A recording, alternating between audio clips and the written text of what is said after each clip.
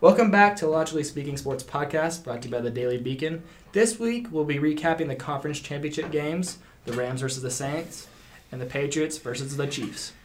Miller, you can go ahead and kick it off. Yeah, I think we're going to address the controversy later on. Overall, it's unfortunate that the missed pass interference call didn't kind of overshadow what overall was probably one of the better defensive matchups that I think we saw overall. I was really surprised that the Rams and Saints kind of were able to come up with clutch defensive stops when they needed to. As we obviously saw in the first quarter, the Rams looked confused. Goff didn't seem to know entirely what was going on. He had a hard time reading the Saints defense, had a hard time making, honestly, even simple throws. And Todd Gurley couldn't really do anything. It came back to C.J. Anderson, who I think has been the unsung hero for the Rams this entire postseason so far. So it'll be interesting to see what his future is with the team going forward. Overall, I was impressed by both teams. It's kind of unfortunate that one team had to get eliminated. I think these are two of the better teams in the entire NFL this entire year. I think they were my personal top two. Overall, the offensive stats were pretty similar. The scoring, as we saw, the Saints started out really hot.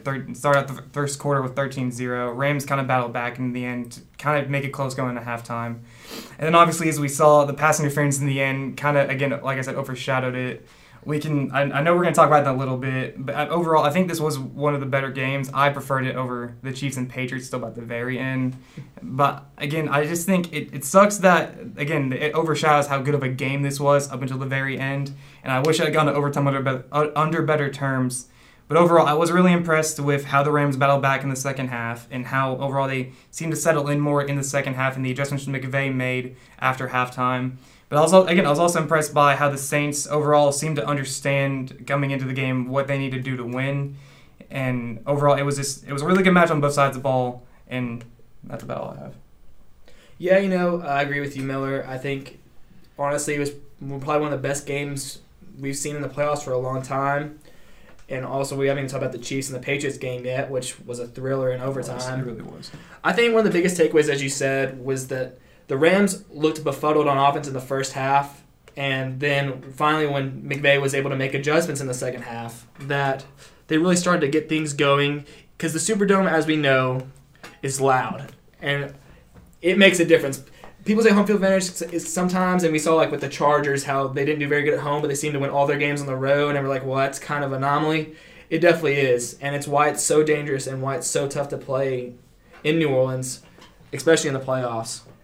One thing that also stuck out to me was how the Saints weren't able to really run the ball, which was a testament to how the Rams played on defense, and is why, as Miller said, it was really a good defensive game, I thought, by both. They both schemed well, and they both, honestly, they did what they had to do to win, and like you said, it was unfortunate that the missed no-call pass interference kind of overshadowed this game, and it's just tough. Obviously, we're going to talk about this in a little bit, but I think it was a really good game by both, and I'm not sure about, to be honest with you, Adam, Breeze struggled a little bit in the end for me. I just felt like he was kind of losing it. I don't know if it's just because he's losing the arm, or not accuracy-wise, but it felt like on those last couple throws, especially the one deep ball and a double coverage to Ted Ginn at the end on that last drive, the no-call, it just seemed like it kind of hung and fluttered a little bit. And I'm not saying that he's not a bad quarterback, because obviously he's a top 5 quarterback in this league still.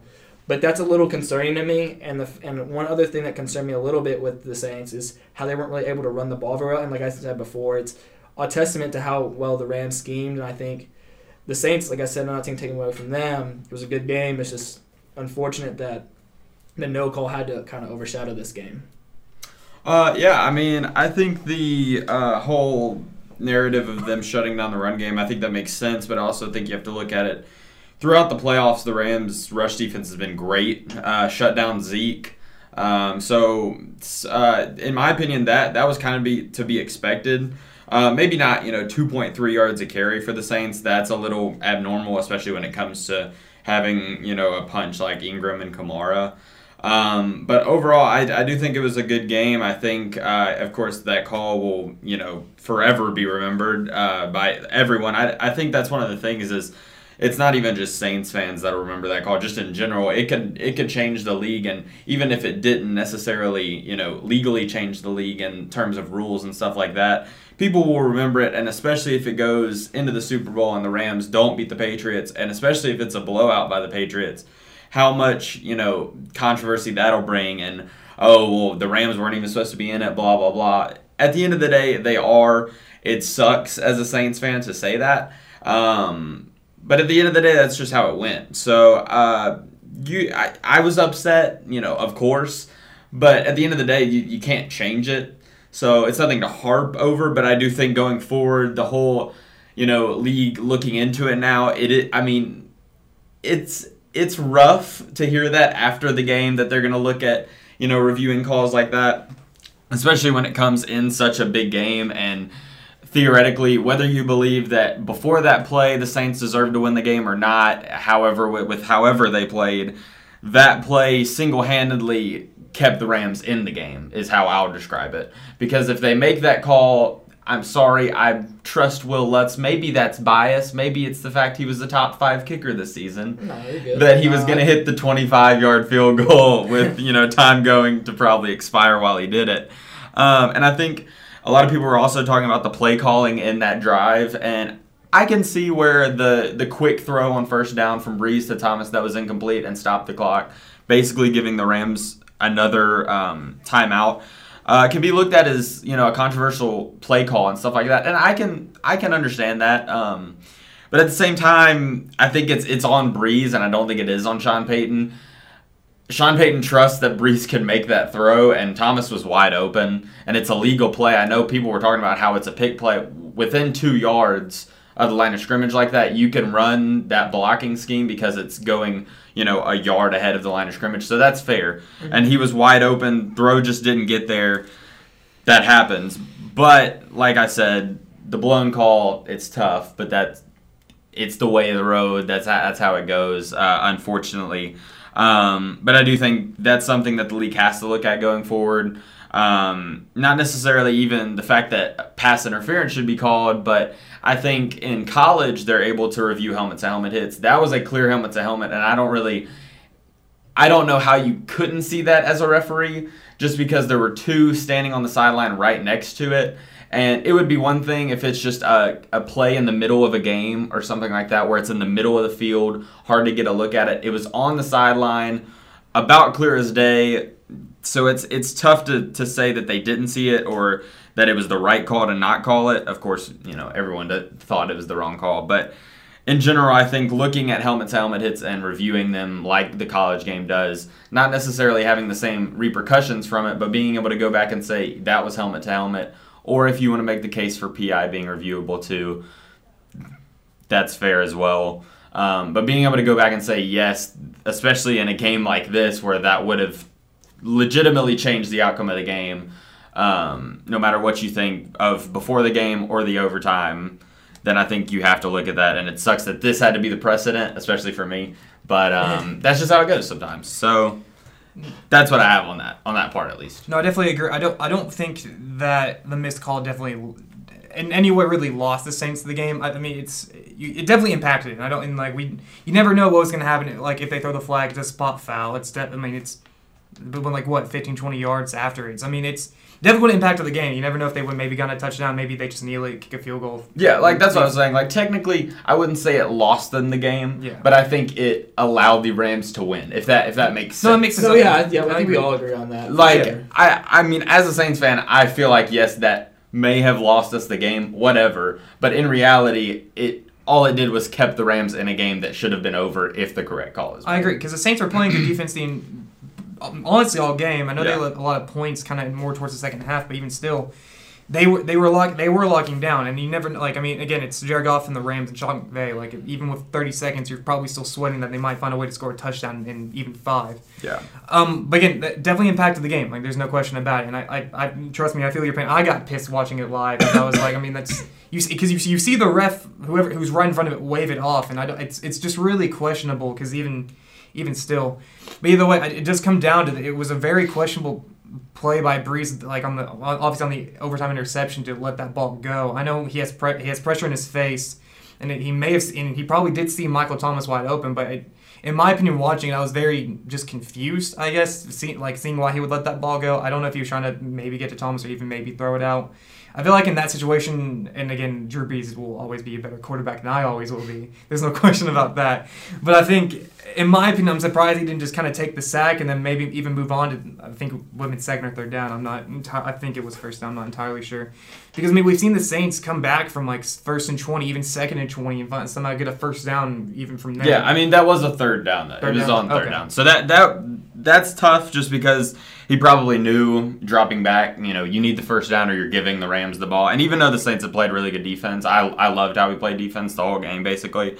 That would be tough. And I think also when he was letting go, he didn't expect to have a hand in his face legitimately. If you're going to call roughing the passer, that would be the time to call it. They didn't, regardless of that. So yeah, I do agree. I'm guessing he saw Thomas open, which Thomas was open for a split second. But when you get hit like that and the throw comes out like that, probably didn't show that Thomas was too open, considering it just fluttered out of his hand. Yeah, you saw Thomas even battle the defender to try and kind of keep him away from the ball, and it was just an unlucky push, and he fell flat on his back, and the ball came straight to him. Yeah, I mean overall, again, it's rough because, again, this was such a good game, and it sucks that it's going to be remembered only from this missed call.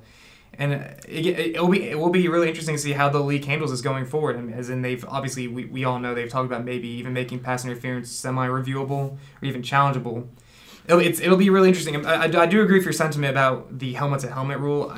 I don't think it should be as severe as college is, because I think we can all agree that college takes a little bit overboard when it comes to targeting, and helmet-to-helmet hits a lot of the time. And I think half the time we can agree that they don't even really know what targeting is. Yeah, it's very confusing, and it seems like every time a targeting call is made, where everyone's split and no one's for sure.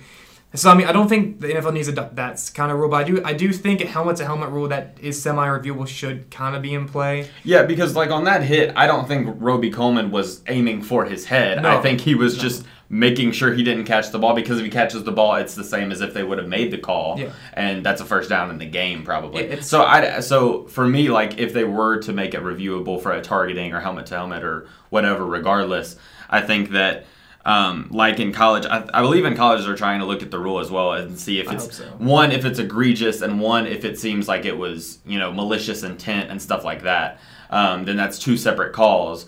But because I don't think Roby Coleman was trying to injure or lead with his head into his head or anything like that. So yeah, I agree with that. I think it just comes out he was trying to make a play in a playoff game that gets you the Super Bowl, which you can't blame him for what he did. It all comes down to the ref in the league for not making that call. Yeah. I don't blame anyone besides the ref in that situation. But again, it's unfortunate that it comes down to this. I do think both teams deserve to win the game, if that makes sense. I think both teams played a great game. I think both teams would have given the Chiefs or Patriots a strong challenge. I mean, for me personally, whoever was coming out of this game was going to be my favorite going into the Super Bowl. I know we'll get into that next week, but I know it's going to be interesting to see the Rams and Patriots match up, and I know we're going to definitely dissect it later on. But again, I feel bad for Saints fans because it is unfortunate, but I definitely don't think this necessarily lost them the game. You can't say it didn't impact it, but I definitely don't think it lost them the game for sure.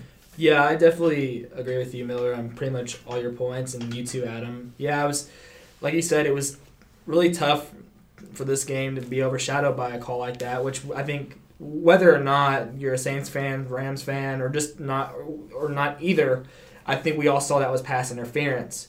And you're right. I think no matter you can't really blame Roby Coleman for making that play, because at the end of the day, if he catches, like you said, he catches that ball, or even or they make the call in general, that the game is pretty much over. Yeah, for sure. And I mean, with a corner making that play, you know what you're doing. It's a panic play. He saw that Lewis he was wide open going down the side. No one was over there.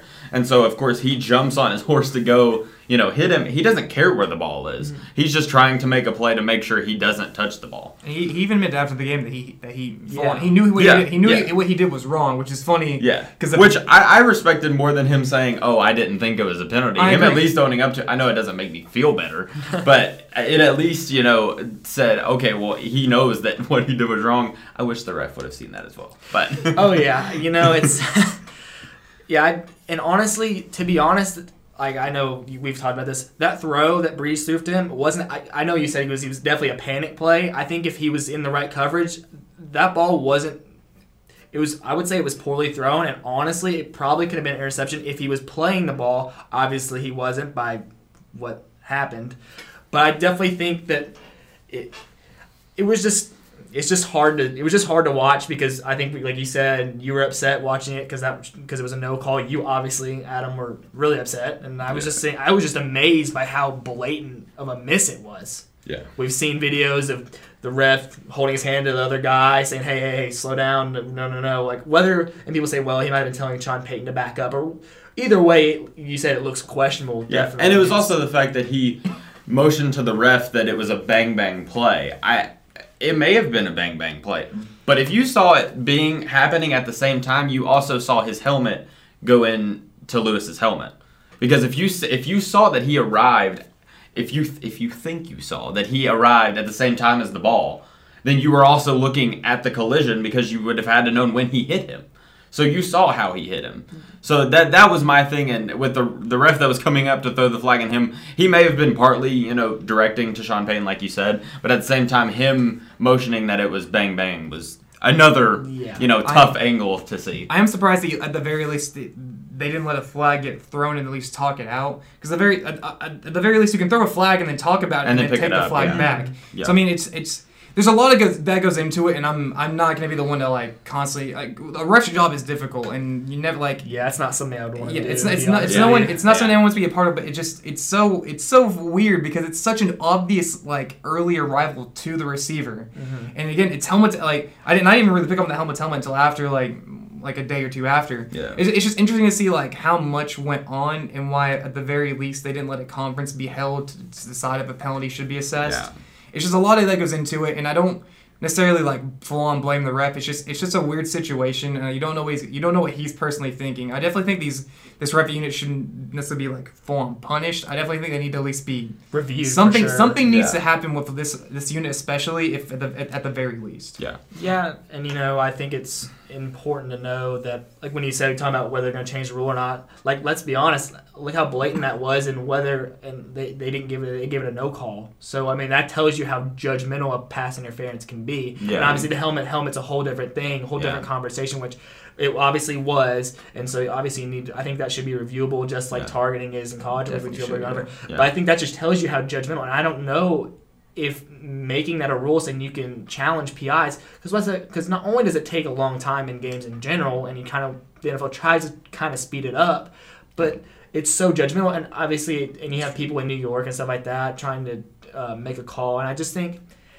don't know how you can. I agree that you probably should be able to, but I just think for me it's too judgmental. Yeah, to me, I think if you're going to make the PI rule reviewable, I think it has to be a booth review. I think you have to get a call from New York, which has a group of refs or former refs or whatever, or rule experts that all agree or mostly agree that, hey, we need to look at that play because if say there's 10 of them that are sitting up there, if 8 of them saw PI, that is a fairly accurate judgment that it probably was PI. And I think especially with the targeting or the helmet to helmet, that has to be addressed, just because if you're gonna worry so much about player safety and protecting the quarterback and protecting players in general, then that has to come to the forefront before time of game or anything like that. I totally understand speeding up game. They're doing that in a lot of sports now, but overall, I think if you're gonna hit safety hard, you have to hit it no matter what, and you have to make the rules eligible to fit that as well. Yep. So now we're gonna talk about. I guess we're gonna go into the Chiefs and the Patriots game in Arrowhead. Adam, you can go ahead and kick this one off. So I think last week me and Jared took the Patriots in this one, and I think it worked out kind of exactly how we expected it. Yeah. Just because it came down to Brady doing his thing, which honestly I thought the Chiefs played a really good game. Especially in the second half, for sure. Especially in the second half. For the second half especially, Mahomes looked like the better quarterback, and their offense seemed to get rolling. What was just odd to me is when you're going into halftime as the Chiefs and you're scoreless, something you have to look at is the fact that Mahomes had single-digit passing attempts. And I just think in the first half they may have tried to get a little too cute with it instead of just letting him do him and try to outduel Brady, which was, I think, their best shot at winning this game, because Brady was going to show up. People can say, oh, he didn't have a great game, but at the end of the day, he took the drive at the very end and won the game. and they allowed him to do that in the overtime. So that's how it goes. And I think the Patriots also played their game for basically the whole game. I know the fourth quarter was dominated by the Chiefs basically, but the Pats still put up 2 touchdowns in the fourth quarter. That means their offense was still going. The difference was their offense started in the first quarter. The Chiefs started basically in the fourth quarter minus 1 touchdown late in the third. So yeah, I think Mahomes played great. I think he showed he is something special and he can show up in big games. But at the end of the day, it wasn't enough, and I think Brady just kind of showed at the end of the day that he is Brady, and that their running game is nothing to joke around with. And the fact that Michelle had 29 carries shows that they're gonna ground and pound you for a lot of this game, and then if they need Brady to ice in his veins, end it for you, then that's what they're gonna do, and that's basically what happened in this one, especially in the OT. So yeah. Yeah, I agree. As much as I gave Sean McVay credit for his halftime adjustments coming in the second half of their game, gotta give Andy Reid and Patrick Mahomes just as much credit, if not even a little bit more, with how much they exploded in the second half to even make a comeback and make the Patriots sweat a little bit going into the final seconds of the fourth quarter and halftime. Overall, Brady, he was 30 for 46. I mean, he had a killer game. Overall, I mean, his touchdown interception ratio was a bit iffy, but I don't think the interceptions were really his fault. It was all the kind of bad plays by the receivers, in my opinion. Maybe a little bit shaky. It was the only one in the red zone, the 1 yard line, that was really bothersome. But then again, it was they tricked him, I guess. Yeah, it was good. Which sounds absurd when you think about it. Yeah. How good Tom Brady really is. Yeah, so. It was good scheming back there, especially from the linebackers to bait him into that throw, which is crazy to even think about baiting Brady. But that's basically what happened. Defense for sure, and it was so weird and how non-factor the defense was in the second half. Yeah, I agree. I think if anything should be criticized in this entire game, it definitely should be the Chiefs' defense. I know everyone's complaining about how only Brady had to touch the ball in overtime, which is unfortunate, and it's a bit deflating for a playoff game. You would love to see Patrick Mahomes and Brady probably go 7 overtimes like LSU and A&M did in college earlier this year, because that would just be fun to see. But I mean, overall, it'd be weird. It'd be hard to adjust the overtime in the NFL right now, which is how it is. I do think it's a bit rough in the playoffs, especially with how well both teams are playing. And I don't think it's fair that Patrick Mahomes got the ball taken out of his hands, and he had to rely on his very awful defense that hope they can get a stop, which they were close to. They just couldn't stop on third down. They got Brady and all them to multiple third downs, and they let Gronk get wide open. They let Edelman make clutch plays. It blows my mind, and I know everyone also is forgetting about Tony Romo's excellent commentary the entire game. He killed it, and it was great to hear. But I mean, when even Tony Romo was pointing out that you shouldn't have just Eric Berry, who again is a great safety, all pro, but you shouldn't Tennessee grad. So I already love him, but I don't understand when he's coming back because he's still semi-injured. You don't know he hasn't played pretty much all year except until this postseason. But why do you put him one-on-one against Rob Gronkowski in a third down situation that can potentially get you a win to go to the Super Bowl? It just blows my mind. And I know they fired the defensive coordinator, which I understand. They were an alpha unit all year. I think they have the talent to be a solid unit, at least in the teens. The scheming wasn't right all year. And again, you can also blame D4 if you didn't line on side, and that would have again saved the game. Yeah, that's killer. It's a lot of minor mistakes that this team just made. I mean, we all talk about it. Defense has to be able to get to third down and then stop on third down, and they were third down and longs too. So it just I don't know what happened with the Chiefs defense. We can see what kind of direction they go into. I know Rex Ryan's hinted at being hired for it. It'll be interesting to see who they go with. But I'm surprised by the Patriots' kind of offensive change throughout the middle of the season. We all agree they were struggling the first part of the year, and they kind of turned it on. I think that helped in part to how they embraced the run game a little bit more, and how Sonny Michel kind of started to turn it up and be the first-round draft pick everyone thought he'd be. I mean, he's at 29 carries for 113 yards and 2 touchdowns. He looked at times in this entire postseason even dominant. And I think he's a bright spot for them going forward. But I mean, at the end of the day, we can all agree that Brady made clutch plays when he needed to in overtime, and at the end of the fourth quarter, put his team in a position to win. And here they are going to yet again another Super Bowl. Yeah, I think with the Chiefs, I think the Chiefs are looking at Steve Spagnuolo, like coach for Giants and the Rams previously, which I don't think would be a bad hire. No. He's had some pretty good units. Previous experience with Andy Reid too. Yeah, so I think that's a big factor. Exactly. Yeah. Also, one of the things I wanted to hit, the third down thing was huge. I know me and my dad were watching this game, and we were like, okay, another third down, Brady can't do it again. Well, I wasn't thinking that, but I know my dad was hoping for that because it just every third down it would be a 3rd and 8, 3rd and 11. Edelman was open, Gronk was open. It was just happening. Like the plays they were calling were working. Brady puts it on the money, and that's just how it goes. And that was the story of the game for me, and as well as being a game in the trenches that the Patriots easily dominated. Just because, I mean, if you look at the yards, 524 to 290. Almost 180 of those coming on the ground. And I think a big thing as well is Mahomes was sacked 4 times for 46, which just puts you behind the chains. Brady didn't even get touched. When he did get touched the one time by Chris Jones, it was a flag. So, yeah, like you both said, I think me and Adam were talking about this game, deciding who we were going to take. And it's the Patriots. I mean, this is just that type of game. It was just Belichick-esque. Like, everything about it, like, the way they played in the first half, I was saying that, I was watching, I was like, I said, Chiefs, you're in some trouble right now because the way the game was playing out, like you said, being able to run the ball, I think Michelle had like 17 carries in the first half, which is absurd. Close to that, yeah. That's crazy because that's most backs get maybe 20, 22 touches. At the most.